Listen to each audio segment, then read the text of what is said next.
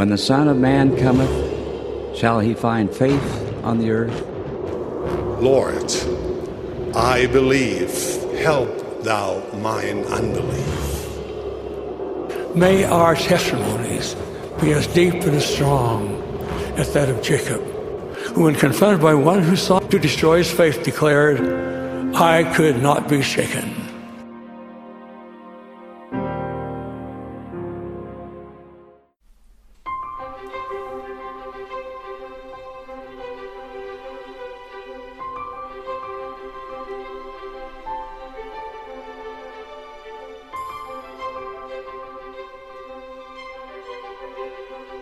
Hello, my friends. Jared Halverson here. Welcome back to Unshaken and another week of Scripture study. Today we'll be studying Ether 1 through 5, the first part of the Book of Mormon that is post-Book of Mormon. Some bonus material that Moroni gives us, which I'm very grateful for. In fact, today I'm hoping to have a little bit of a family home evening with you. My wife and I have been married almost 22 years now, which means we've had countless family home evenings. But I still think our best one was our first. It was the first Monday after our marriage, just the two of us. And it was the first time that family home evening really felt like it was in practice and not just in theory, at least for our little family that we were planning to begin. Now, my wife is an amazing teacher. It's one of the reasons I fell in love with her. I was teaching at the MTC. She was teaching at the MTC. In fact, she was gospel doctrine teacher when I first met her, and I'd always try to sneak over to her ward so I could try to become teacher's pet. It was my dream. We taught together whenever we had the chance. We team taught a mission prep workshop at BYU when we were first married. In fact, when I first started teaching seminary, I'd have my wife come and teach one lesson each semester, just so my students could get to know her. And at the end of every semester, I'd always ask them, so what was your favorite lesson the whole semester long? I stopped asking that question because it was always the same answer. Oh, when your wife came. I'm like, okay, fine. The only reason you put up with me all semester was so you could have one chance to learn from the real teacher in the Halverson family. Well, there we were together, team teaching one another. No kids yet, but we felt like a family. We'd just begun. And I still remember that first family home evening in San Diego, where we were sealed in the temple on our honeymoon as we were beginning a marriage that we plan on making eternal. It revolved around two different scriptures. One was from the Doctrine and Covenants, when Joseph Smith was being taught about the Kirtland Temple, and Joseph Smith was told, organize yourselves, prepare every needful thing, and establish a house. You see why my wife and I would be drawn to this verse? Even a house of prayer, a house of fasting, a house of faith, a house of learning, a house of glory, a house of order, a house of God, which is exactly what we wanted to create together. And so we wanted to spend that first family home evening almost laying out floor plans, spiritually speaking, of the kind of house we wanted to build together. And the other scripture that guided our thoughts that first family home evening is from the chapters we'll study today. It happened to be Ether chapter 2, verse 17, that talked about making these barges that were tight like unto a dish. And that became a focal point for us as we pondered, how are we going to create a barge, a home, where our children can grow up without the danger of being sunk in sin? How do we make our home tight like unto a dish so that we can cross the ocean and hopefully eventually get to the promised land? Well, that's what we're going to be studying today. There are so many things we can learn from these first chapters of Ether this week. But that's one way to apply these chapters to our own situation. What kind of a home are we building for ourselves, for our children, for our grandchildren? How do we establish a house of God? And how do we make it tight like unto a dish? Well, let's back up and see where we start. The book of Ether has its own history, which is pretty interesting. We won't spend too much time on this, but at least to understand where this is all coming from. You see, as we talked last week, Mormon had finished his writings by the end of Mormon chapter 7. Moroni tacks on 8 to finish Dad's work and 9 as his first attempt to conclude the Book of Mormon. But seeing that he outlived his father, he decided to continue his father's work. If you recall, Mormon spent his lifetime abridging the record of his people. Well, his son Moroni found another set of plates. These were the records of the Jaredite civilization. And just like Dad abridged the Nephites' history, son Moroni abridges the Jaredite history. Now, Jaredite history intersects with Nephite/Mulekite history twice. Once in the reign of King Mosiah I, King Benjamin's dad, and again during the reign of King Mosiah II, King Benjamin's son. Now I say Nephite/Mulekite because the last survivor of the Jaredite civilization, a man named Coriantumr, who we'll meet in a couple of weeks, he survives his civilization long enough to be found by the Mulekites. Those are the people that eventually settled in Zarahemla. And Coriantumr lived with them for 9 moons, as he called them, 9 months. And he had a large stone with engravings upon it describing the history of his people. Now, if you remember from the book of Omni, months and months ago, when King Mosiah I is warned to leave the wicked area that he was in the land of Nephi and move elsewhere, they eventually come to the city of Zarahemla and merge Nephites and Mulekites, and King Mosiah becomes the king. So during his reign, this is the first time we see a Nephite group start to learn something about this Jaredite group that had preceded them to the Promised Land and had lived there for centuries. Now fast forward 2 generations, Mosiah to Benjamin to Mosiah, and during the reign of Mosiah II, you remember when he's back in Zarahemla, there had been a group 2 generations before, Zeniff, that goes off to try to reclaim the land of Nephi. Zeniff is there, then his son Noah, and then his son Limhi. Limhi is trapped under Lamanite bondage, and so he sends out a group to go see if they can discover Zarahemla. It's been 2 generations since we've been there, but maybe if we can find them, we can recruit them to help us help free ourselves from the Lamanite bondage, bring us back home. Well, this group of men that he sent out in search of Zarahemla never found Zarahemla, but they did find this land of desolation, covered with bones and with swords and with shields that were all cankering and rust. And there they also discovered 24 plates that were written in some language they did not know. They bring them back, and King Limhi is fascinated by this. He just wants to understand what happened to this civilization, but he doesn't know how to translate the records. So when Ammon, not the Ammon that chops off arms, that's later, but when Ammon, who was sent from Zarahemla to go in search for the people who went off 2 generations before, back to the land of Nephi, I know this is complicated. Can you really imagine an uneducated farm boy being able to pull all these interesting storylines and flashbacks and all these things together without any notes, just off the top of his head? Yeah, right. Anyway, when Ammon finds the people of Limhi, that's one thing Limhi wants to know. Do you know anybody who can translate things? And Ammon's like, actually, yes. Back in Zarahemla, our king, Mosiah, is a seer. He has interpreters with which he can interpret languages and learn things that there is no other way to learn, other than by the gift and power of God. And Limhi's thrilled. So eventually when this group comes back to Zarahemla, that's one of the first things that King Mosiah II does, is translate those 24 plates, which was the record of the Jaredites. It's that record that Moroni is now abridging. If you look at the beginning of the book of Ether, it says right at the start, it's the record of the Jaredites taken from the 24 plates found by the people of Limhi in the days of King Mosiah. So I hope that history is starting to make a little bit of sense. A couple of verses from that earlier history are worth thinking about. Mosiah 8 verse 12, when Limhi first tells Ammon the story of how they found the 24 plates, he says this, "And I am desirous to know the cause of their destruction." Remember, Limhi was facing destruction himself under the hands of his Lamanite captors. And so to be fascinated by this other civilization that has been brought to its knees and eventually annihilated, is that what's going to happen to us? It's almost like he's seeing these plates as some kind of cautionary tale.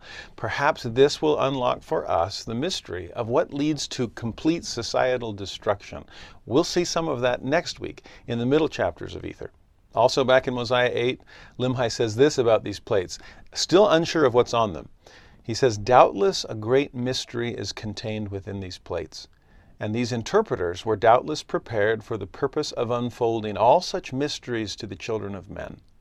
There must be something worth preserving here, because not only are the records preserved, but there are interpreters out there somewhere that Mosiah has. In fact, that to me is a fascinating comparison as well, that one group finds the records, but another group has the interpreters. They started together with the Jaredites, and then at some point they were separated, and one civilization gets the record and another civilization gets the interpreters. How the interpreters came about is an incredibly complicated story without a whole lot of detail, so it leads to quite a bit of speculation. There's some fascinating things written about possibilities there of how they were passed down. I won't get into that today, but I find it fascinating that 2 separate groups eventually come together, one with history and the other with a way of trying to unlock and interpret, understand that history.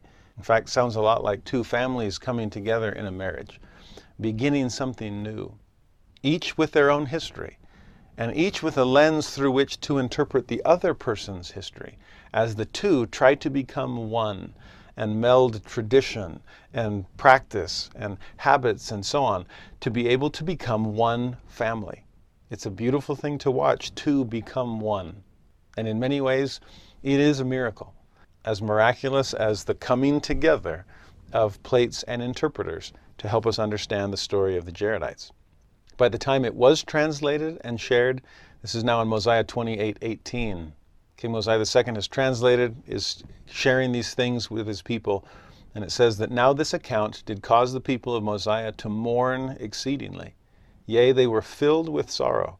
Nevertheless, it gave them much knowledge in the which they did rejoice. That's exactly the kind of experience we're supposed to have as we study the book of Ether.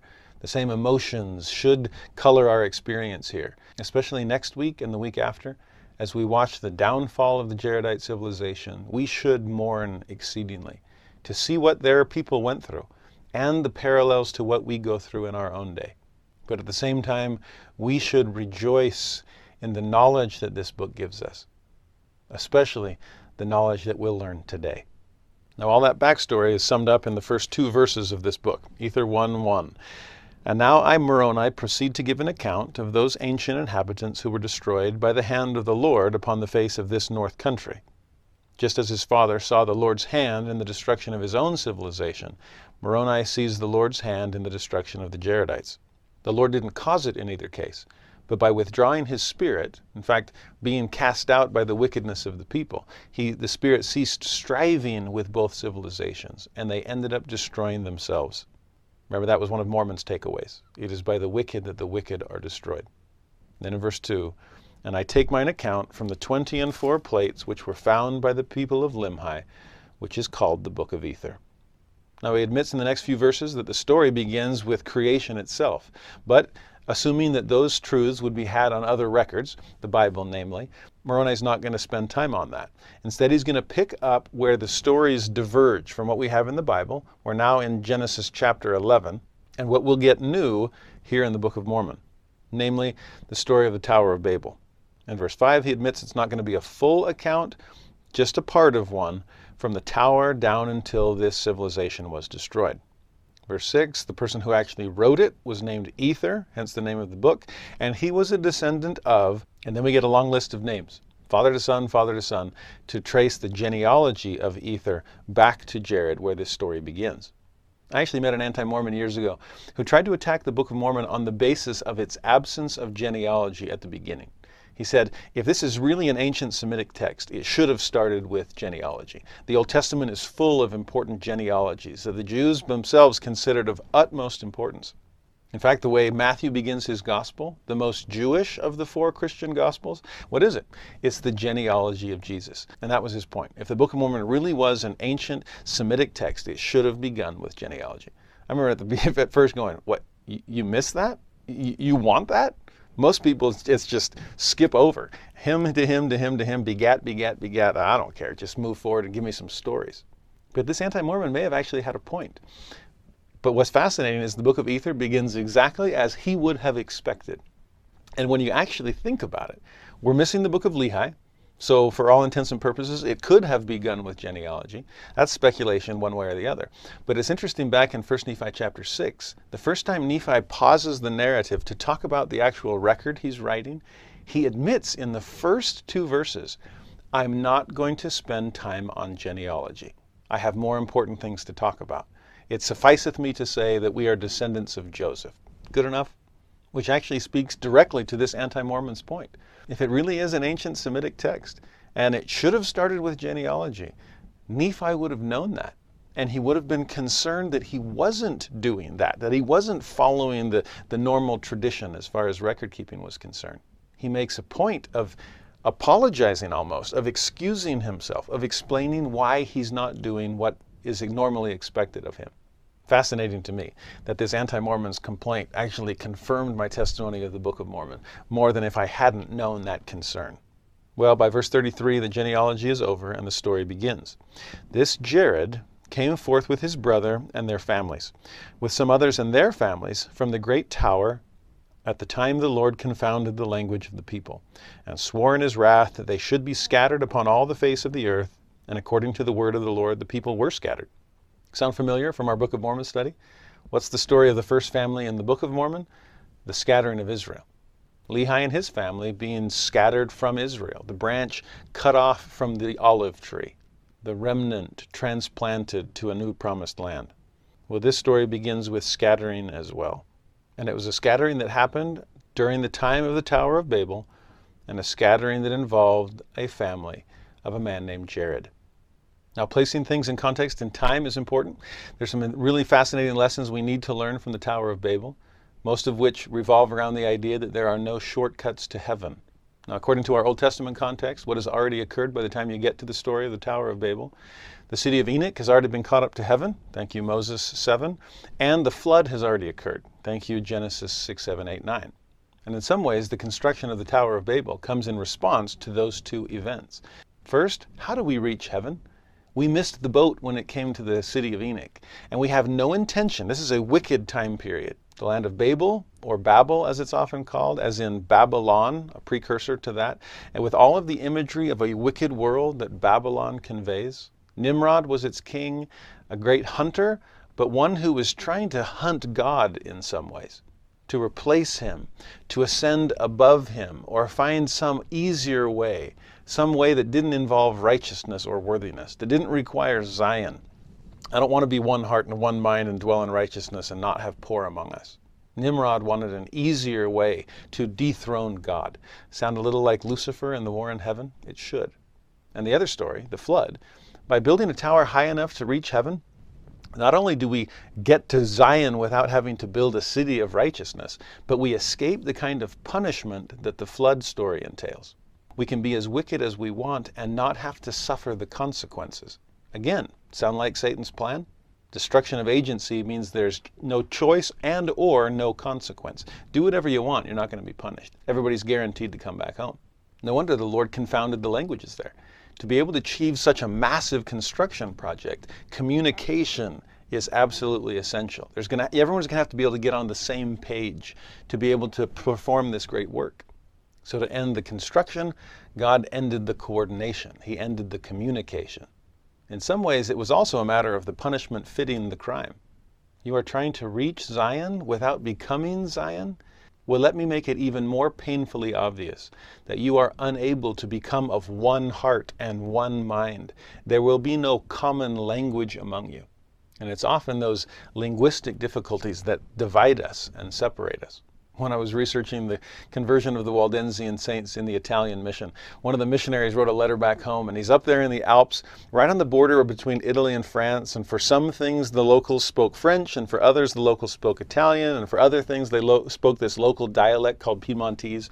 And this poor American missionary is writing home cursing the Tower of Babel, literally. He's like, oh, that cursed tower, all these different languages. There's no way to connect with people.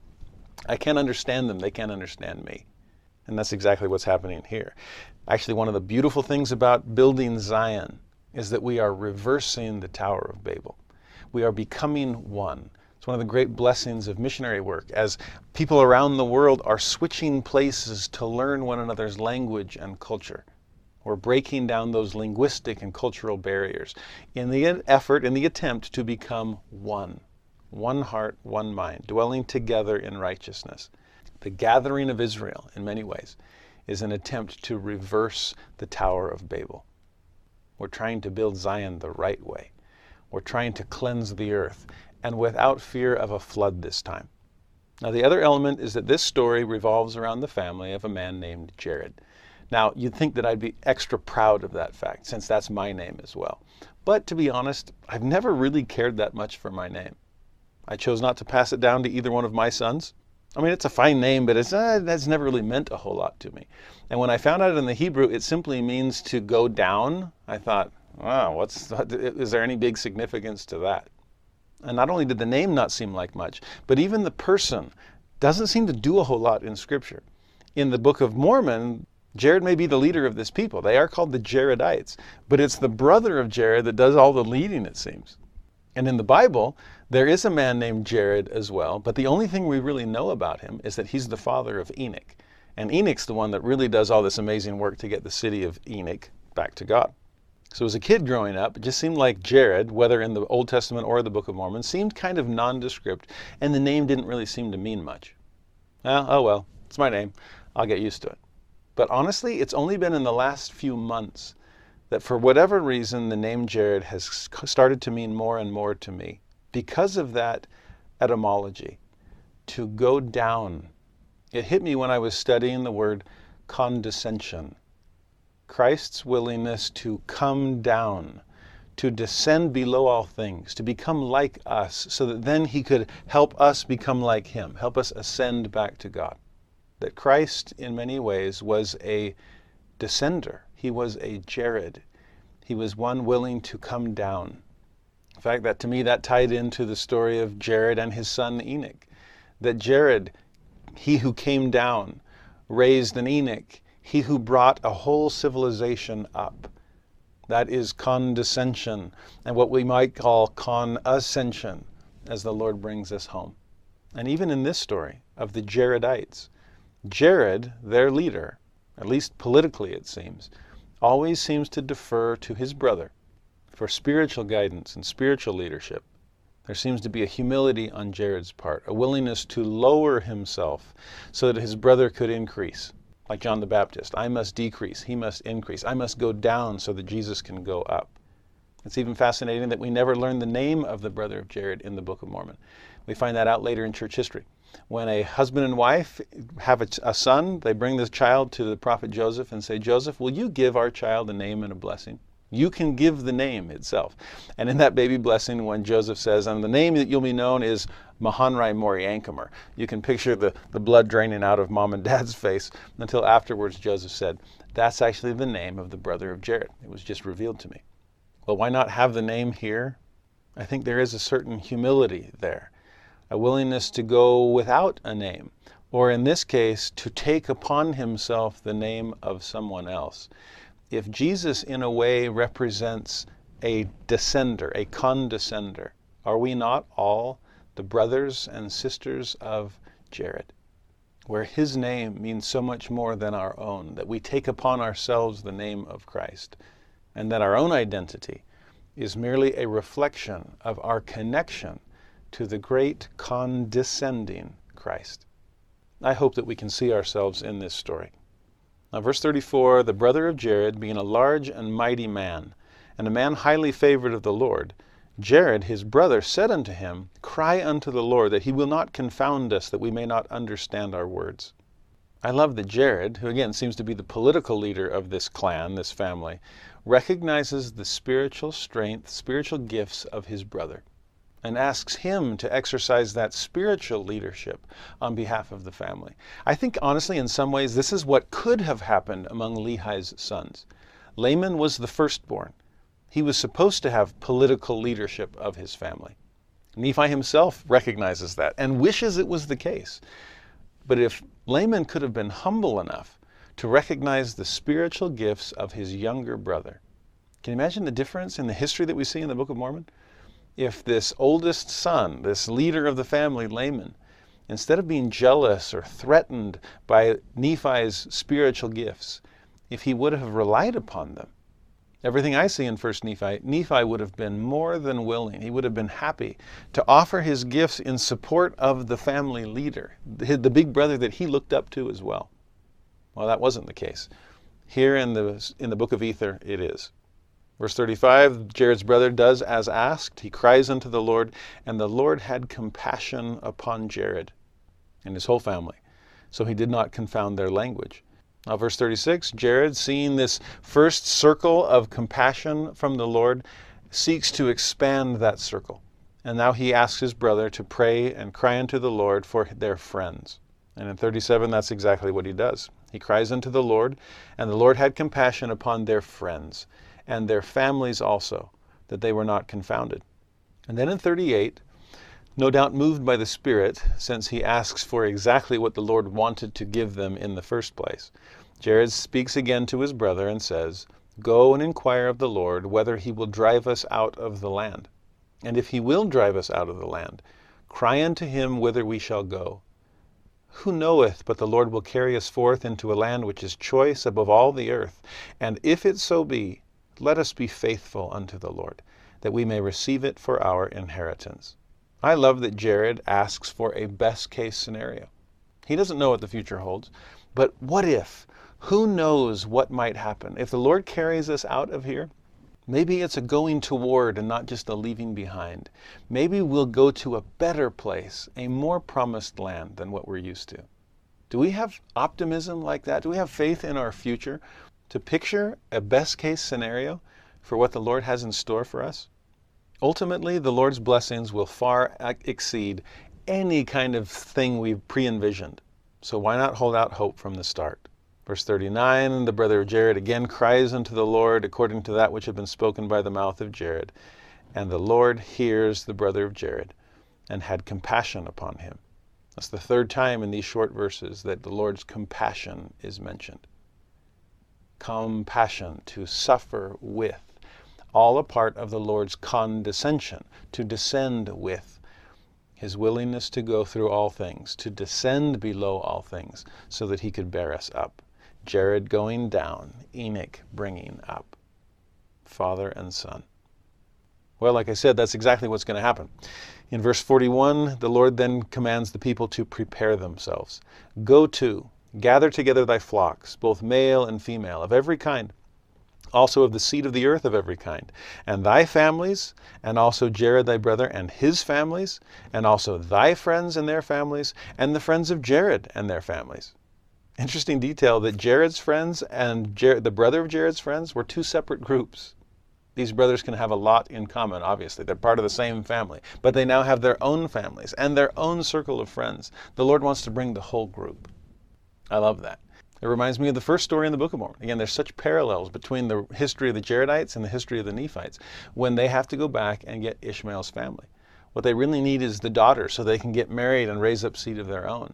But the Lord doesn't want to break up that family either. And so mom and dad and all the brothers, everybody's coming. So Jared, bring your family, bring your friends, and bring their families. Brother of Jared, bring your family, bring your friends, bring their families. Let's get everybody together. And while you're at it, bring flocks and herds, male and female. We're in for the long haul. Remember that verse from Doctrine and Covenants 88. Organize yourselves. Prepare every needful thing. It's exactly what they're doing. In fact, in chapter 2, you see more details, not just flocks, which are a little bit easier to handle, I'm sure. But in chapter 2, verse 2 and 3, also fowls of the air, catch them. That's going to be harder. Fish of the sea, you're going to have to prepare a vessel for that, which is going to be difficult as well. Verse 3, carry with you deseret, which is by interpretation a honeybee. Carry swarms of bees. That's going to be difficult. Wow, is all this extra stuff going to be worth it on this journey? Can we just go with the bare essentials? I love the fact that the Lord is asking them to add an additional burden of preparation because of the additional blessing that will eventually afford them. It's not just about survival. I don't want you to just survive. I want you to thrive. It's not just sustenance, it's sweetness that I'm offering. Will bees require an extra level of effort and work? Yes. But what will they provide for you? Something sweet above all that is sweet. As we are preparing our families and our friends to cross an unknown ocean and eventually arrive at a promised land, as we're following God's plan through our mortal wilderness in hopes of reaching heaven, so much of what the Lord asks us to do is an added burden, but it is an added blessing at the same time. Yes, it's extra effort, but it's sweetness that the Lord is trying to bring into our mortal experience. Then back to chapter 1, verse 42, the Lord says to the brother of Jared, when thou hast done this, thou shalt go at the head of them down into the valley which is northward. You're going to go down into the valley. You're descending. Jared, you're going down. And there will I meet thee. I will go down too. I will condescend. I will go down with you so that I can go before you into a land which is choice above all the lands of the earth. Precisely that best case scenario that you've been praying for. Why do we doubt the goodness and generosity of God? I have a good friend whose penchant for realism has unfortunately descended more into pessimism. And he said an interesting thing at one point to me where it was like, well, I know the plan of salvation sounds really good, but it almost sounds too good to be true. And just the way he's wired, if there are two possible options, he tends to pick the least appealing of the two. He would have made a good early Puritan, just trying to find something that's harder and harsher. Who am I to think I am allowed to enjoy anything in life? No. Assume the best. Paint a best case scenario and be amazed that God is even more generous than you envisioned. It's exactly what the Lord is promising here. Verse 43, and there will I bless thee and thy seed, and raise up unto me of thy seed, and of the seed of thy brother, and they who shall go with thee, a great nation. There shall be none greater than the nation which I shall raise up unto me of thy seed upon all the face of the earth. You see how way this story would be so beautiful as you're starting a family? My wife and I wanted to raise up seed, but I love how the Lord says it twice in that verse. You're raising them up unto me. They were Heavenly Father's children long before they became our own. And then the Lord concludes, and thus I will do unto thee, because this long time ye have cried unto me. I'll give it because you asked, and I delight in blessing my children with the righteous desires of their heart. Well, the story picks up in chapter 2. It came to pass that Jared and his brother and their families, and also the friends of Jared and his brother and their families, again, we want the whole group, they went down, they descended, they Jareded, they went down into the valley which was northward. And the name of the valley was Nimrod, being called after the mighty hunter. Again, this wicked leader that was trying to dethrone God.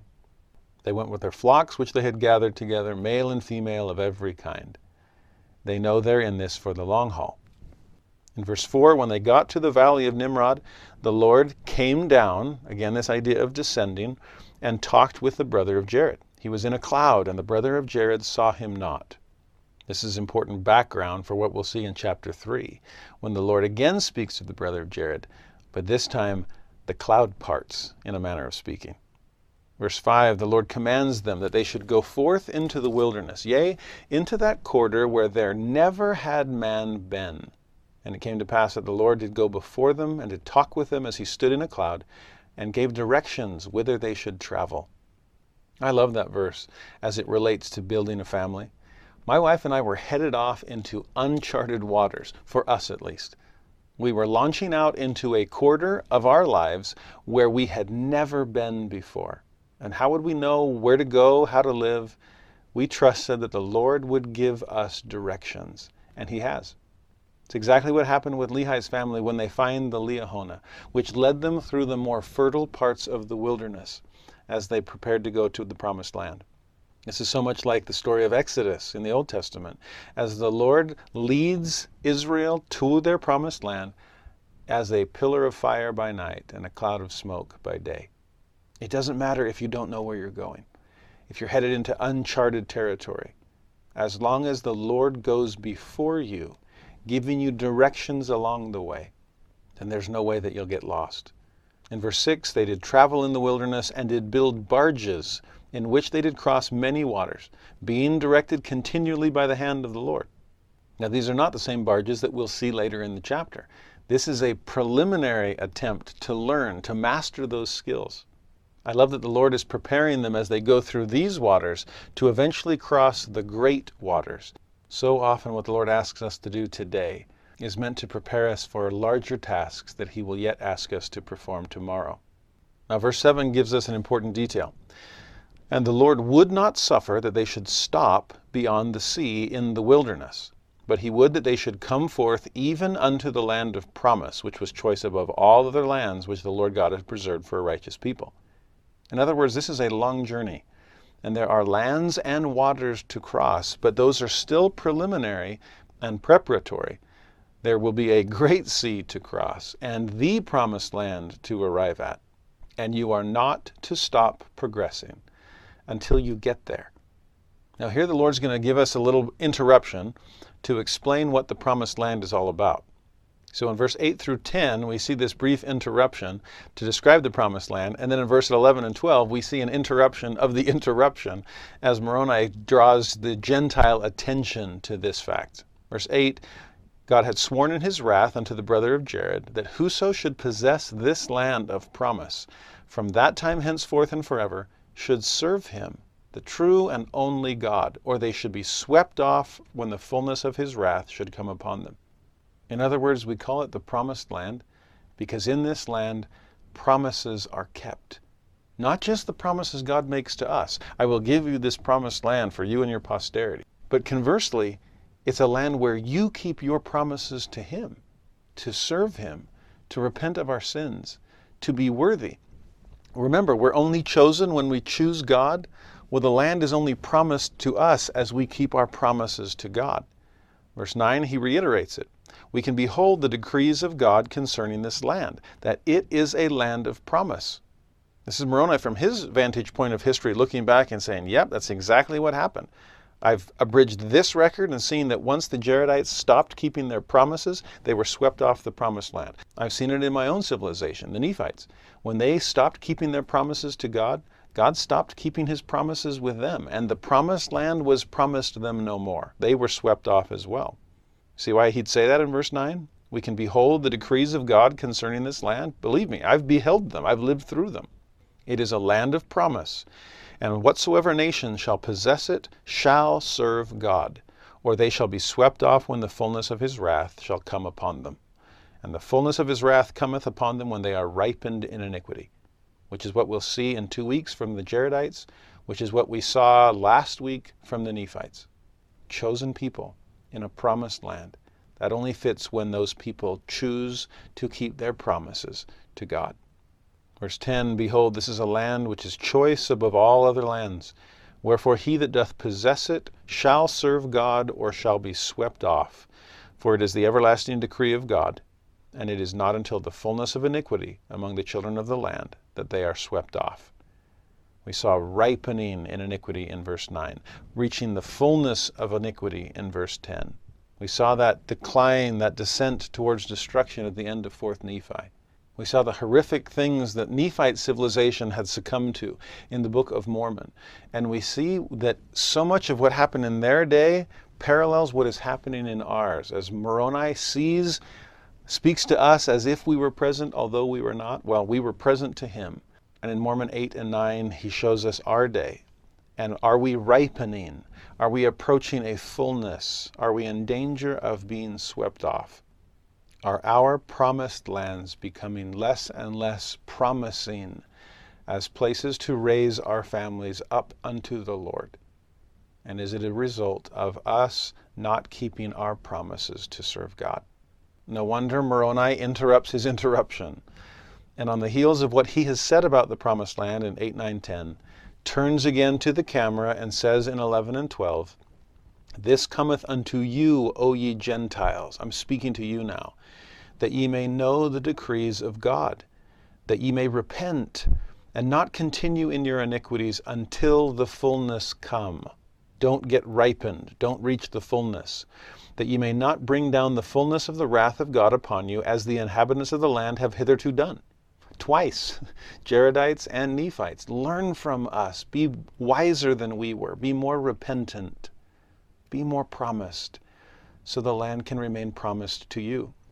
Verse 12, behold, this is a choice land. Whatsoever nation shall possess it shall be free from bondage and from captivity and from all other nations under heaven, but only if they will but serve the God of the land, who is Jesus Christ, who hath been manifested by the things which we have written.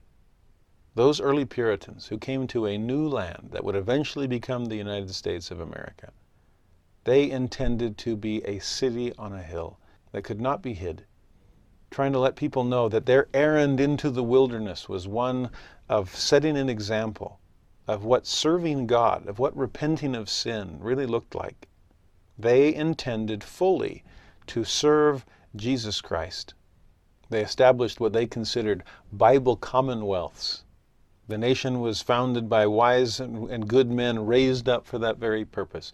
The Constitution was an inspired document, the Doctrine and Covenants says. Political democracy, which was considered an experiment when it was first tried, has now spread all over the globe as people are exercising agency, choosing to decide for themselves. That's what the war in heaven was about. That's what the shift in government was all about in Mosiah chapter 29. But the danger exists, and this is not just a United States blessing or a United States problem. Again, as freedom from bondage and from captivity, as democracy has spread almost worldwide, will we choose to serve the God of the land? Will we choose to follow Jesus Christ?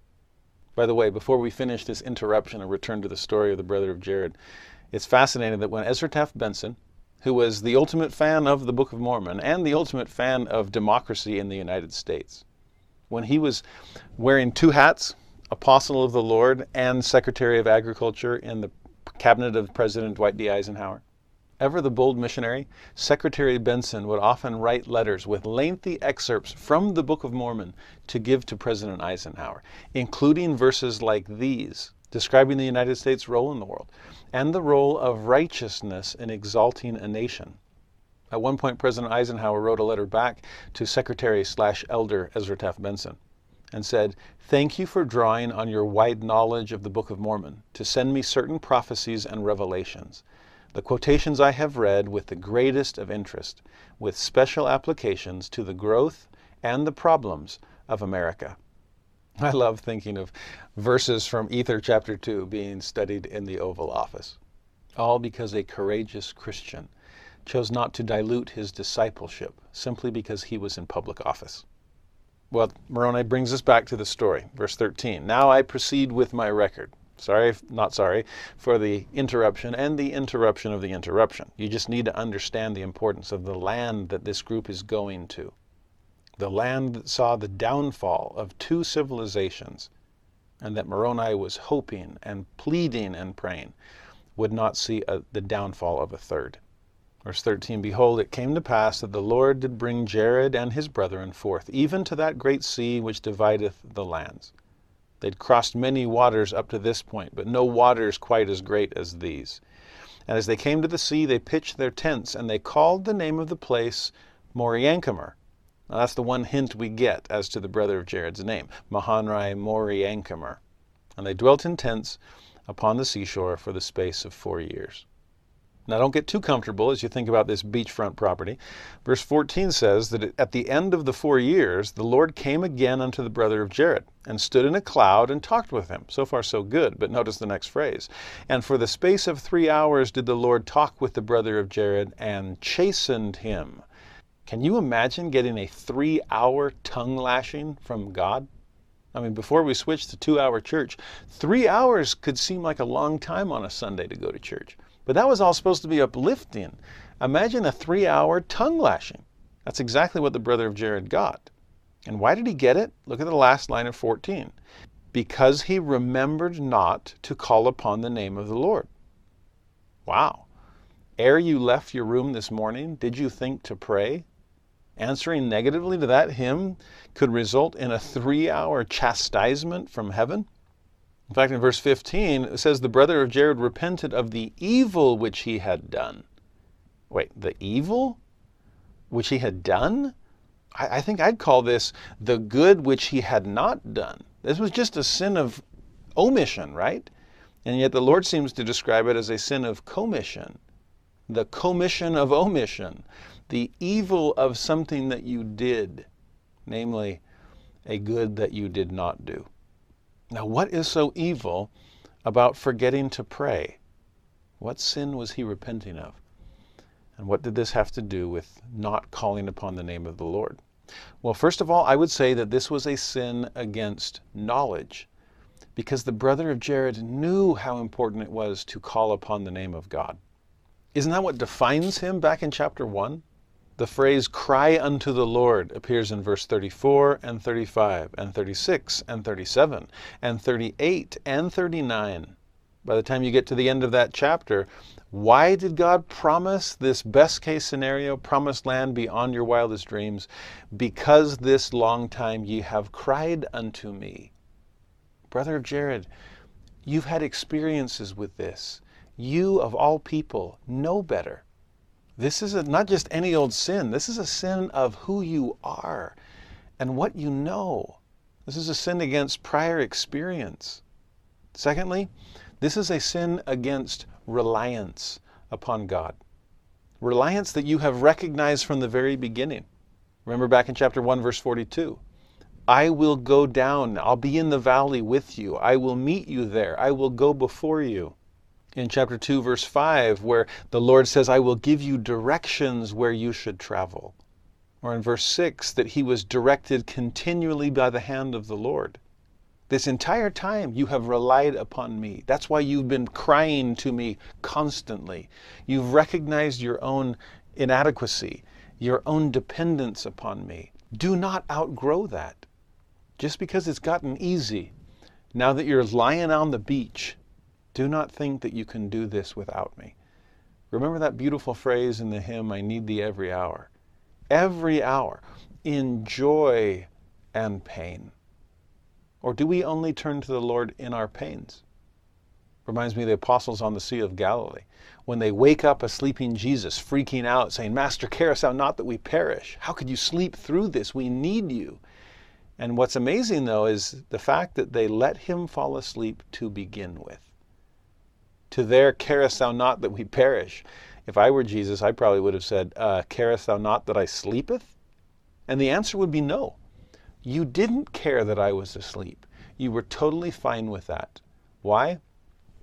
Presumably because we were crossing the Sea of Galilee, which you apostles, former fishermen, many of them, probably felt completely comfortable on.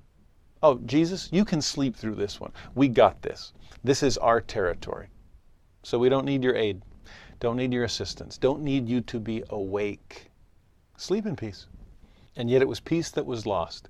As these professional fishermen all of a sudden were no longer in their comfort zone. They thought they were about to die in a place where previously they felt completely in control. They let him fall asleep in an area of life in which they thought they could handle things on their own, that they wouldn't need God's constant help or vigilance. You have been crying to me for the last half chapter, Mahanrai, because you've known you needed my direction and help. Don't give up on that reliance on heaven just because you've reached the seashore. I love what President Henry B. Eyring said about this decades ago. Can't you almost hear the sighs of relief as the burdens are set down? The flocks are let to feed in the coastal plain. The tents are pitched and the place is named for the great leader who brought them safely through. The scriptures don't tell us why the people remembered not to call upon the name of the Lord during those years, but our own experience may give us a clue. When we face an unknown wilderness or a strange sea, which may for us be a move to a new place or mortal sickness in a loved one, our hearts soften and we beg for blessings and weep when they're given. But when it's harder to see the needs or the blessings, when our tents are pitched, it's easy to forget the Master and think more of the part our own courage and exertions may have contributed. Sometimes those around us make that forgetfulness more likely by praising us and attributing the victory to us. Most of us spend a good part of our lives in perils so nearly invisible that self-reliance comes easily, and accepting counsel from brothers or from God comes hard. So insightful on the part of President Eyring. Someone who has learned to never get too comfortable in your own competence, but to cry unto the Lord for divine aid, no matter how comfortable you are with the homework you've done.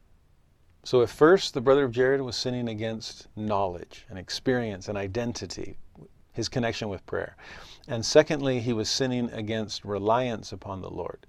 Thirdly, he was sinning against progress. Remember, he'd been told clearly back in verse 7, you're not supposed to stay here. Don't stop until you get to the land of promise. It's almost like this is a proximate promised land, but there is an ultimate promised land. It's kind of like, again, parallels to the story of the Lehi family.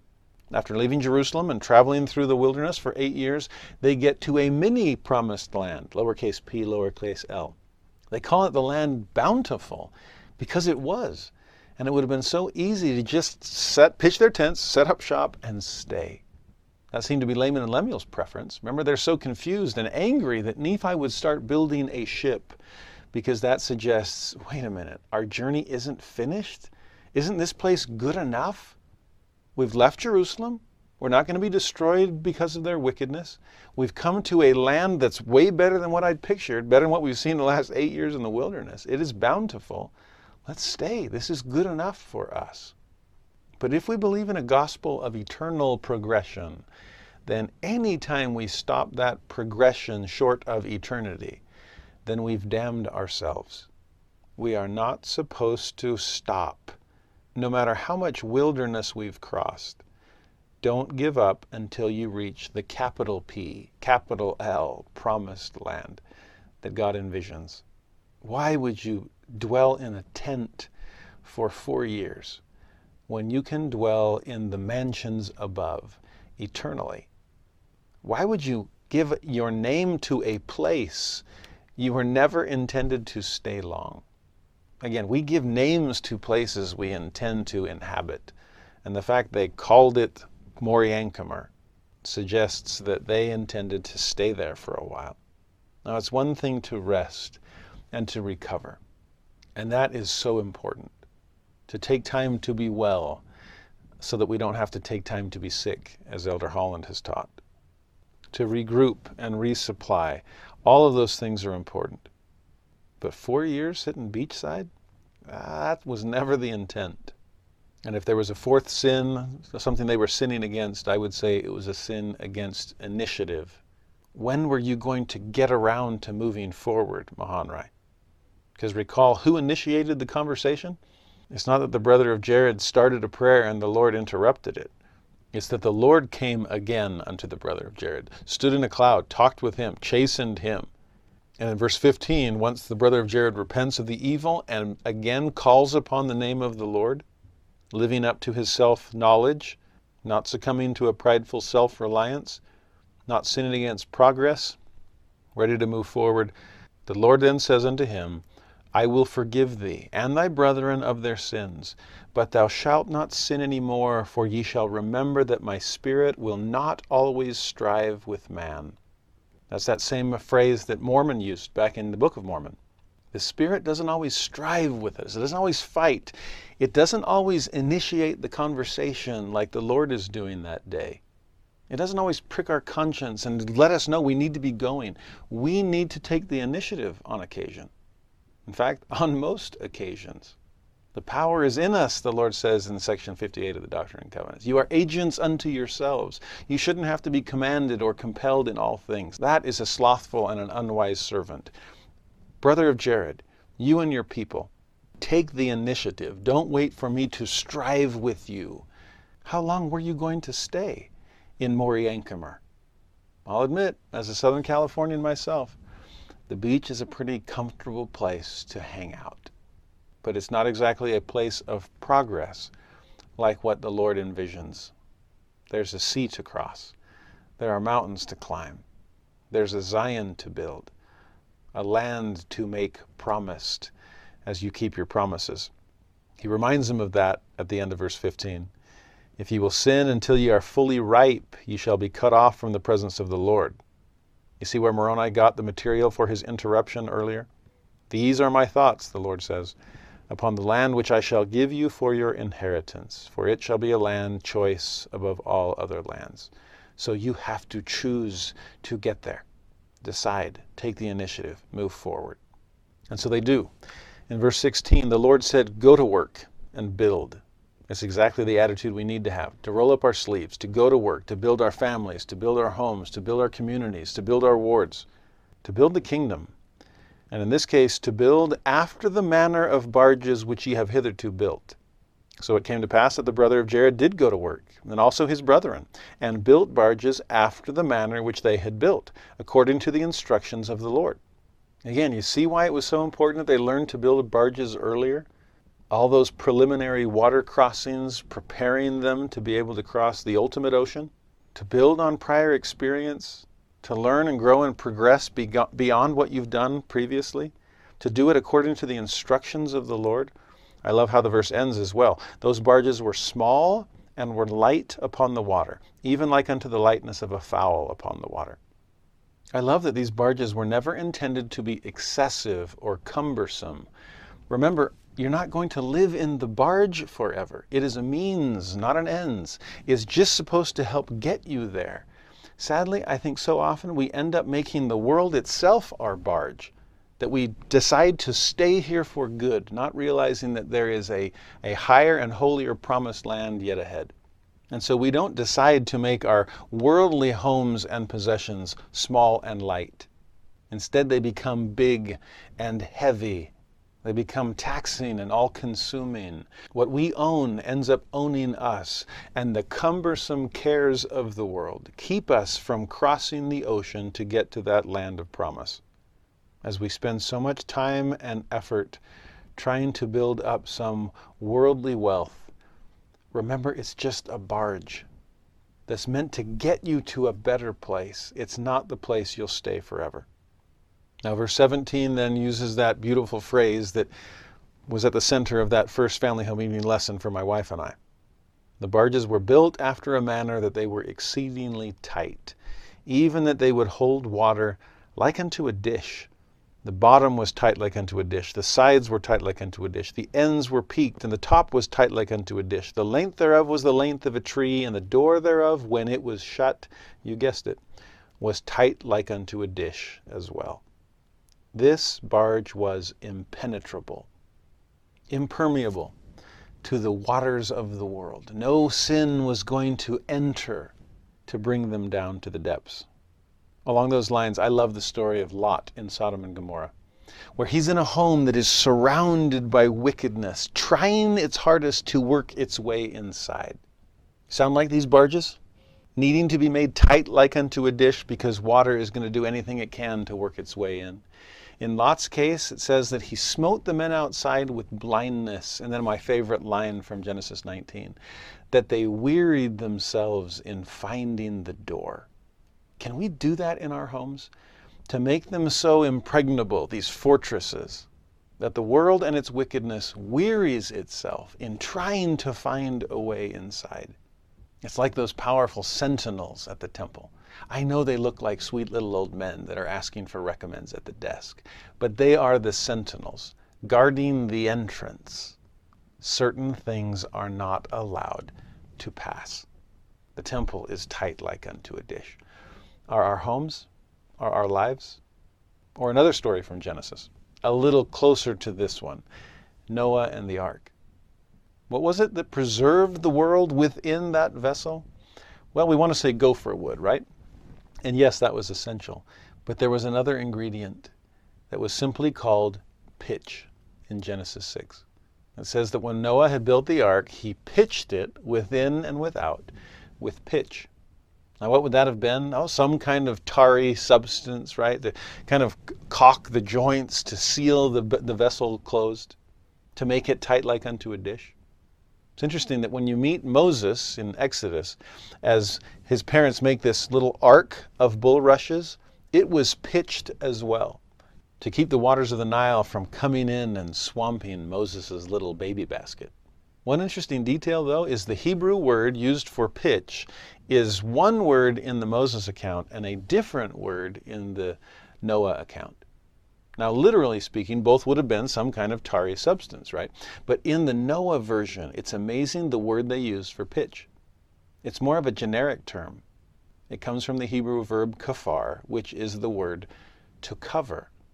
Remember, in Hebrew, anytime you see the word atonement, the word being translated is from kafar, from covering. It's the atonement of Christ that covers us. It's the coat of the Lamb that covers the nakedness of Adam and Eve and all their fallen posterity. It is the lid of the Ark of the Covenant that covers the covenant within. And what's that lid called? The mercy seat, the atonement throne, or as it's called in the book of Hebrews, the throne of grace. It's what covers broken covenant. It's what covers our sins and our nakedness. It's what seals the ark shut.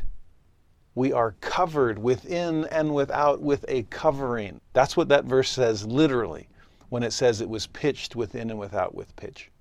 What allows Noah and his posterity to rise above the sins of the world? The grace of God, the atonement of Christ, the pitch. Our only hope in becoming tight like unto a dish is what Jesus has done for us. When he filled a dish with water and used it to wipe the apostles' feet. When he filled a cup with the wrath of God and drank it to the dregs. It is only through Jesus Christ that we can keep the water out, or that we can bail out the water that we've allowed to seep within. No water can swallow the ship where lies the master of ocean and earth and skies. Don't let him sleep in that vessel. Wake him up so that he can stand and command the winds and the waves themselves to be still. I will always love that phrase because of what it teaches me about Jesus. May our homes and lives be tight like unto a dish. Now in verse 18, after the brother of Jared had done all this, he cried unto the Lord. I guess he's learned his lesson, right? Saying, O Lord, I have performed the work which thou hast commanded me, and I have made the barges according as thou hast directed me. So I remembered to pray. I cried unto the Lord. I remembered to rely on you, to do as you've commanded and as you've directed. I've remembered to progress, to not rest on my laurels. I'm ready to go forward now that we've finished these boats. I've remembered the importance of initiative. I'm initiating this conversation. Where do I go from here? Because in verse 19, there are three things that he's worried about. He's followed the Lord's directions to the T, but there are three things about this ship design he's a little concerned with. Behold, O Lord, in them there is no light. That's the first problem. Whither shall we steer? That's the second problem. And also we shall perish, for in them we cannot breathe. That's the third problem. Save it is the air which is in them. Therefore we shall perish. So there's no light, there's no steering, and there's no air. What are we supposed to do? I love this realization on the brother of Jared's part. We cannot survive spiritually in our journey to the promised land without light, without direction and a way to change that direction, and without air, at least without access to air beyond what we hold within ourselves. We cannot survive with only the air within us. We have to have access to additional light and truth, more air to breathe. Now the Lord's going to deal with those one by one. In verse 20, okay, fine, let's start with the air. The Lord said unto the brother of Jared, Behold, thou shalt make a hole in the top and also in the bottom.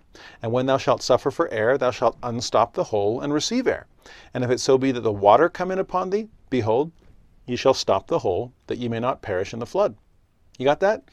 The whole thing's going to be tight like unto a dish. Just make a hole on top and a hole on bottom. If you're suffocating inside, unplug one of the holes. Let air in. And if it's water, you unplug the wrong hole.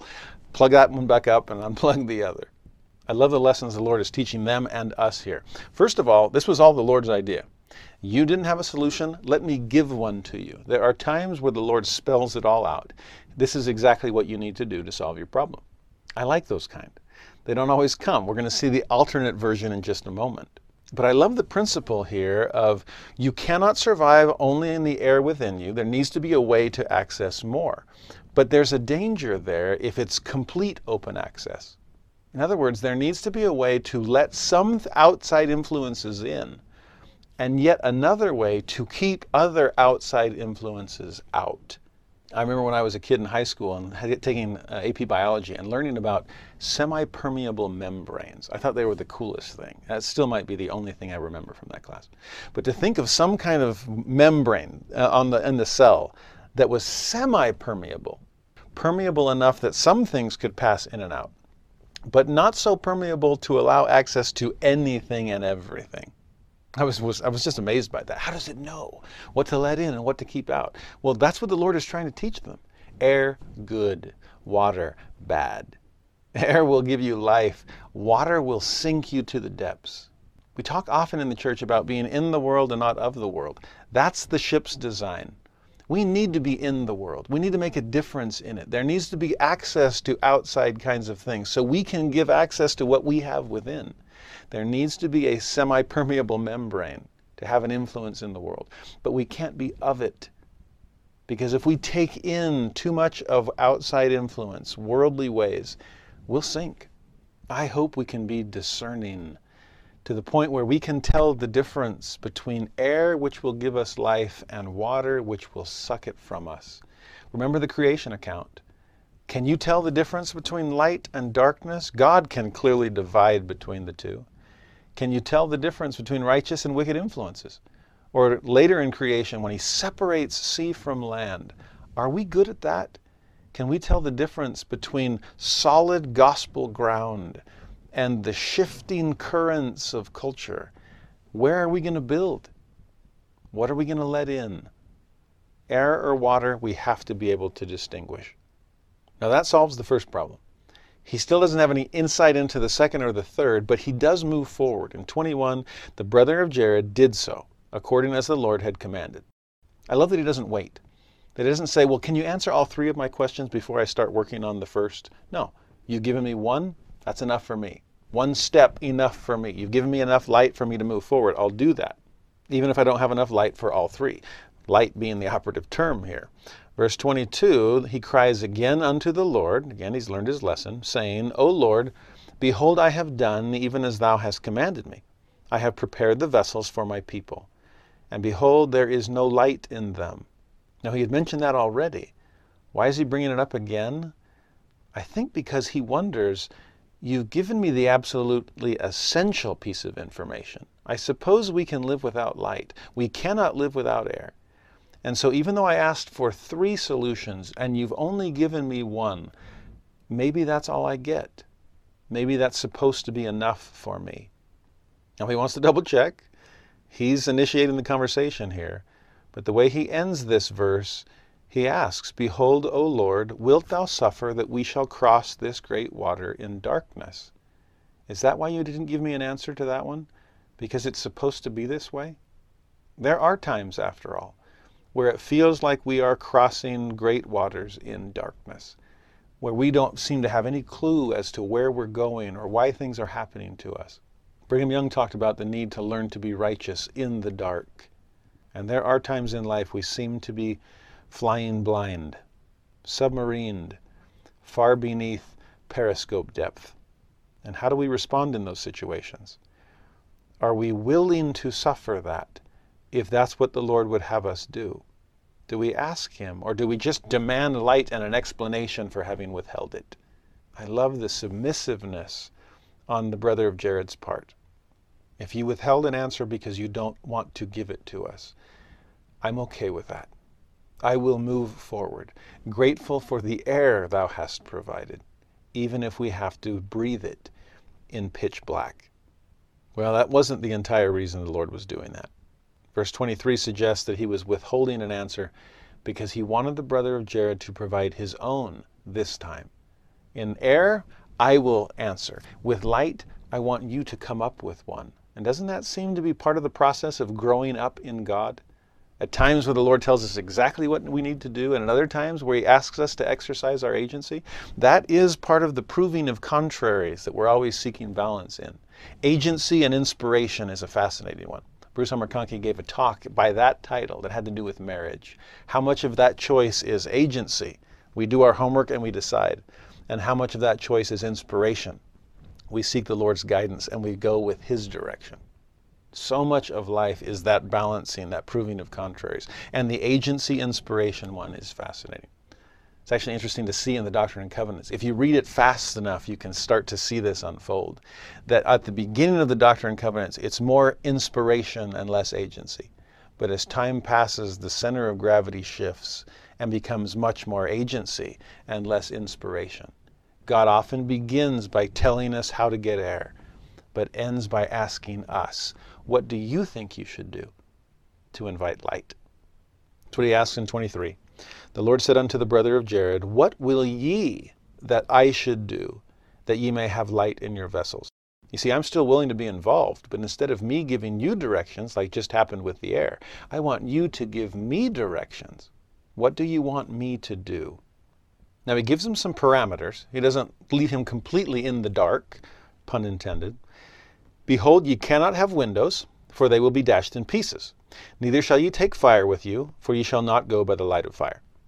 Now he doesn't tell them why they can't use fire. He just says, no, you're not supposed to do it that way. It might have something to do with the air and the tightness of the vessel and so on. But I think in another way he's saying, nothing man-made, nothing created on your own will be able to provide the light that you will need to cross these oceans. Remember, Isaiah talked about that, describing our attempts to provide light for ourselves as sparks, measly sparks. It's the watch light I described in a previous lesson. Encompass yourself about with sparks, and you might as well just have remained in darkness. That's Isaiah's thought. Okay, fine. It's not going to be self-started. It's not going to be man-made illumination. Well, what's wrong with the windows then? Again, the hole in the top and bottom does allow some things to pass. We want air to come in. Why can't we allow light to come in? Well, I love the way the Lord answers it. He hinted at it in verse 23, they'll be dashed in pieces. But in 24, he gets much more specific. For behold, ye shall be as a whale in the midst of the sea, for the mountain waves shall dash upon you. Nevertheless, I will bring you up again out of the depths of the sea. And you get this sense from the brother of Jared. You can almost see the blood draining from his face, like, whoa, whoa, whoa. Wait a minute. Did you say dashed into pieces? Yeah, that's what I said. Did you say mountain waves? Uh-huh. And a whale in the midst of the sea? Wait a minute, aren't whales mostly underwater and they only come up occasionally for air? Yeah, that's what they do. Is there any way we could be, I was thinking more like a duck on the water. Remember earlier when we were talking about tight like unto a dish, and it would be small and light like a fowl upon the water? How about that? Can we be ducks? Can we just float on top, occasionally dipping under if a wave comes and crashes upon the bow? I'm not sure about this whale thing. And yet that's the way the Lord describes it. Mountain waves and dashing windows and whales in the midst of the sea, going down and having to be brought up again out of the depths. Sound a little like life? Sound like 2020 for that matter? How deep do we have to go before we realize that there's no hope of coming up for air unless God lifts us heavenward? That our futile attempts to bring light into our life at any other source shy of Jesus will be dashed into pieces, along with the hopes that we placed in man-made things. There are times we feel swallowed up, times where it feels like Leviathan itself is bearing down upon us. And ironically, those times come not because we doubt that God could make it otherwise. They often come in spite of the fact that we know He can. That's the irony at the end of verse 24, when the Lord says, for the winds have gone forth out of my mouth, and also the rains and the floods have I sent forth. Now it's right there that if I were the brother of Jared, I would say, exactly. That's what I've been banking on. I know you're in charge of the winds and the waves, the rains and the floods. You can control all things. So why can't you make things easier on us? You can make us ducks instead of whales. You can make things ripples instead of mountain waves. You can keep us out of the depths of the sea. How about one of those peace be still moments that is yet to come? I know you can say that. The winds and the waves do obey thy will. Please, Father, say peace be still. That was the feeling, I believe, that was behind the decision of the Willie and Martin handcart companies to cross the plains even though it was so late in the season. I know it's dangerous to start the trip when most cross-country trips are supposed to be ending. I know that puts us across the Rocky Mountains in October. But who's in charge of winter? Who's in charge of snowfall? Who runs the weather? God does. And He wants us to come to Zion. He wants us to gather with the saints. So surely we can trust in a late and light winter. But what did those two handcart companies get? An early one, and one that was bitterly cold. The God that could have made it easier actually made it harder instead.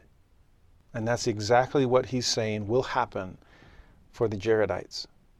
The winds have gone forth from my mouth, and they will howl. The rains and the floods have I sent forth, and they will bury you. Now, why on earth would a loving God do that? Verse 25, behold, I prepare you against these things. I'm preparing the things themselves, but I'm preparing you against them. For ye cannot cross this great deep, save I prepare you against the waves of the sea, and the winds which have gone forth, and the floods which shall come. You understand what he's trying to convey? For 4 years you sat on a beach, Mahanrai, thinking that you'd arrived, that you could handle all of these things. In moments of ease, in times of plenty, it is so easy to forget God. So there are times where I have to make life more difficult in hopes that you will reach for me and find me in your extremities. It's amazing to see what the lessons could be learned from the Exodus, where the Lord provided everything. The Red Sea parted and they crossed on dry ground. The Jordan River stopped and they crossed that without getting their feet wet. Manna poured down from heaven, quails filling the camp. Even their shoes didn't wear out or their clothing wear out upon them. 40 years of wandering, but everything was provided for them. And what did Moses warn them about at the end? And what did Joshua remind them about once they got into the promised land? Both of those great leaders said, you are about to enter a land for which you did not labor. You'll eat from vineyards you didn't plant and drink from wells you didn't dig. You'll live in cities you did not build. Then beware, lest ye forget the Lord. We typically don't bite the hand that feeds us, but we do tend to ignore it once the feeding happens so frequently that we take it for granted. And that's exactly what happened with ancient Israel. They did forget the Lord their God. Compare their exodus to the exodus of the early Latter-day Saint pioneers. Did the sea part for them? No. Was manna provided every morning? No. It wasn't pillar of fire and cloud of smoke guiding them by day and night. It was sending out scouts and trying to find their way. It wasn't the Jordan River being divinely dammed. It was crossing the Platte or the Sweetwater over and over. Shoes and clothing never wearing out? Hardly. It was bloody footprints in the snow. It was hard for so many of those pioneers. And what happened once they arrived at a desert that had not yet blossomed as the rose? Far from cities that ye have not built will ye dwell in. These cities the saints had to build themselves. But guess the difference. They never forgot the Lord. Their journey was so hard that they knew clearly, unmistakably, that they could not survive it on their own. In some ways, life has to be just hard enough to cure us of the delusion of thinking that we can do it on our own. My mission was just that hard. My life has been just that hard. Not so hard that we get to the breaking point, but hard enough that we get to the broken heart and contrite spirit point. That we turn to God for His help and that we come to know Him in our extremities. You cannot cross this great deep without me. It has to be hard enough to teach you that. It reminds me of what the Lord said to Nephi. Again, so many parallels between these two journeys. But when Nephi is told by the Lord, you cannot have fire. That's too much of the arm of flesh in which to place your trust. I'll bless your uncooked meat so that it is palatable. I'll bless your pregnant wives so they can actually give suck to their children. I will be your light in the wilderness. And then my favorite line from that, and ye shall know that it is by me that ye are led. You'll come to know me. You'll know I'm the one leading you because you'll know that it's too hard for you to do it on your own. I remember years ago helping to organize a stake trek in Tennessee. And I was part of the Stake MS presidency, and we were putting it all together, and I was kind of picturing, yeah, it's going to be nice. I'm going to be in the Razor, you know, driving around, making sure everything's going okay. Those poor mas and pas that have to kind of lead out on each handcart with all of the youth. Well, the Spanish ward in our stake, for some reason, didn't have any leaders come. And I was the only member of the Stake Young Men's presidency that spoke El Idioma Celestial. And so all of a sudden I realized, oh, this is going to be a work week for me. Big time. I gathered all the Spanish-speaking youth and said, I guess I'm with you guys. Soy tu papá y tu mamá y tu abuelo. I'm here with you. And we had a blast together. But what was interesting, as the trek just got underway, seriously, the last handcart had not yet wheeled its way out of the staging area. And one of those southern rainstorms came that just buried us in this deluge. It was crazy. Thunder, lightning, seriously. It was like, is this the next 40 days and 40 nights? Has it come to that? We had to gather everybody back to there was this scout camp. Everybody had to hunker down under a covered kind of mess hall. We hadn't gone 100 yards yet, and the entire camp of Israel was drenched. We could all tell that the youth and their leaders weren't just drenched, but were a bit downhearted. Really? We're starting this way? It did not bode well. And so as we all sat there wondering what to do, I just felt this nudge, go teach them. So I stood on a picnic table and got the youth's attention and taught them this principle from Ether chapter 2. That what the Jaredites were learning then and what the Willie and Martin handcart companies were learning in the 1850s was exactly what the Nashville, Tennessee stake was learning in the waterlogged hills of East Tennessee. That God, who could always make things easier, sometimes makes things harder. So we come to know him in our extremities.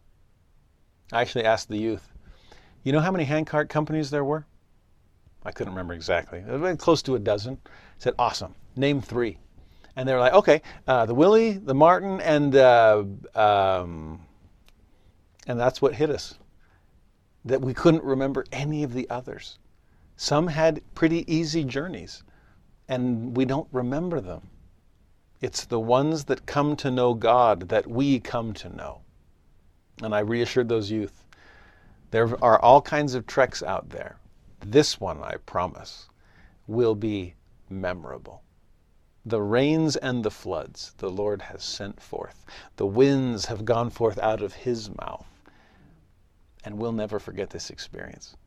We haven't. We all came to know God in more personal ways that week, as the rain kept falling, almost unabated for days. Ever tried to sleep in a sleeping bag that felt more like a sponge?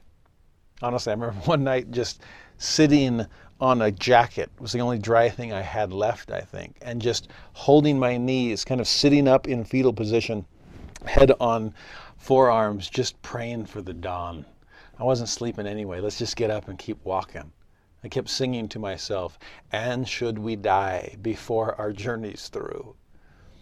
But all was well. Circumstance pushed us beyond our normal limits, and it was in that extra mile that we came to know God. Ye shall know that it is by me ye are led. I prepare you against these things. You can't make it without my help. Can we agree on that now? But anyway, Mahonri, back to your question. How does 25 end? Therefore, what will ye that I should prepare for you, that ye may have light when ye are swallowed up in the depths of the sea? Ball's in your court. What do you want me to do? By the way, the Lord never gets around to the third issue that the brother of Jared brought up. Air, I'll explain. Light, you come up with an idea. Steering, I love that by the end of this part of the conversation, it's as if the brother of Jared realized, oh, well, based on your answer to my last question, when it comes to question number 3, the steering, never mind. Don't even worry about it. By the time we realize that God has already provided for us light and life, steering doesn't seem to be such a big deal anymore. We are willing to let God take the steering wheel. And after all he's done for us, can't we be content with that? Can we trust him with the direction in our lives? He lends us breath, providing us air. He is the light of the world by which we can see all that we need to. Can't we come to trust him and take our will, our agency, our steering wheel, and leave it in his capable hands? I trust you, Father. I know you'll bring us home.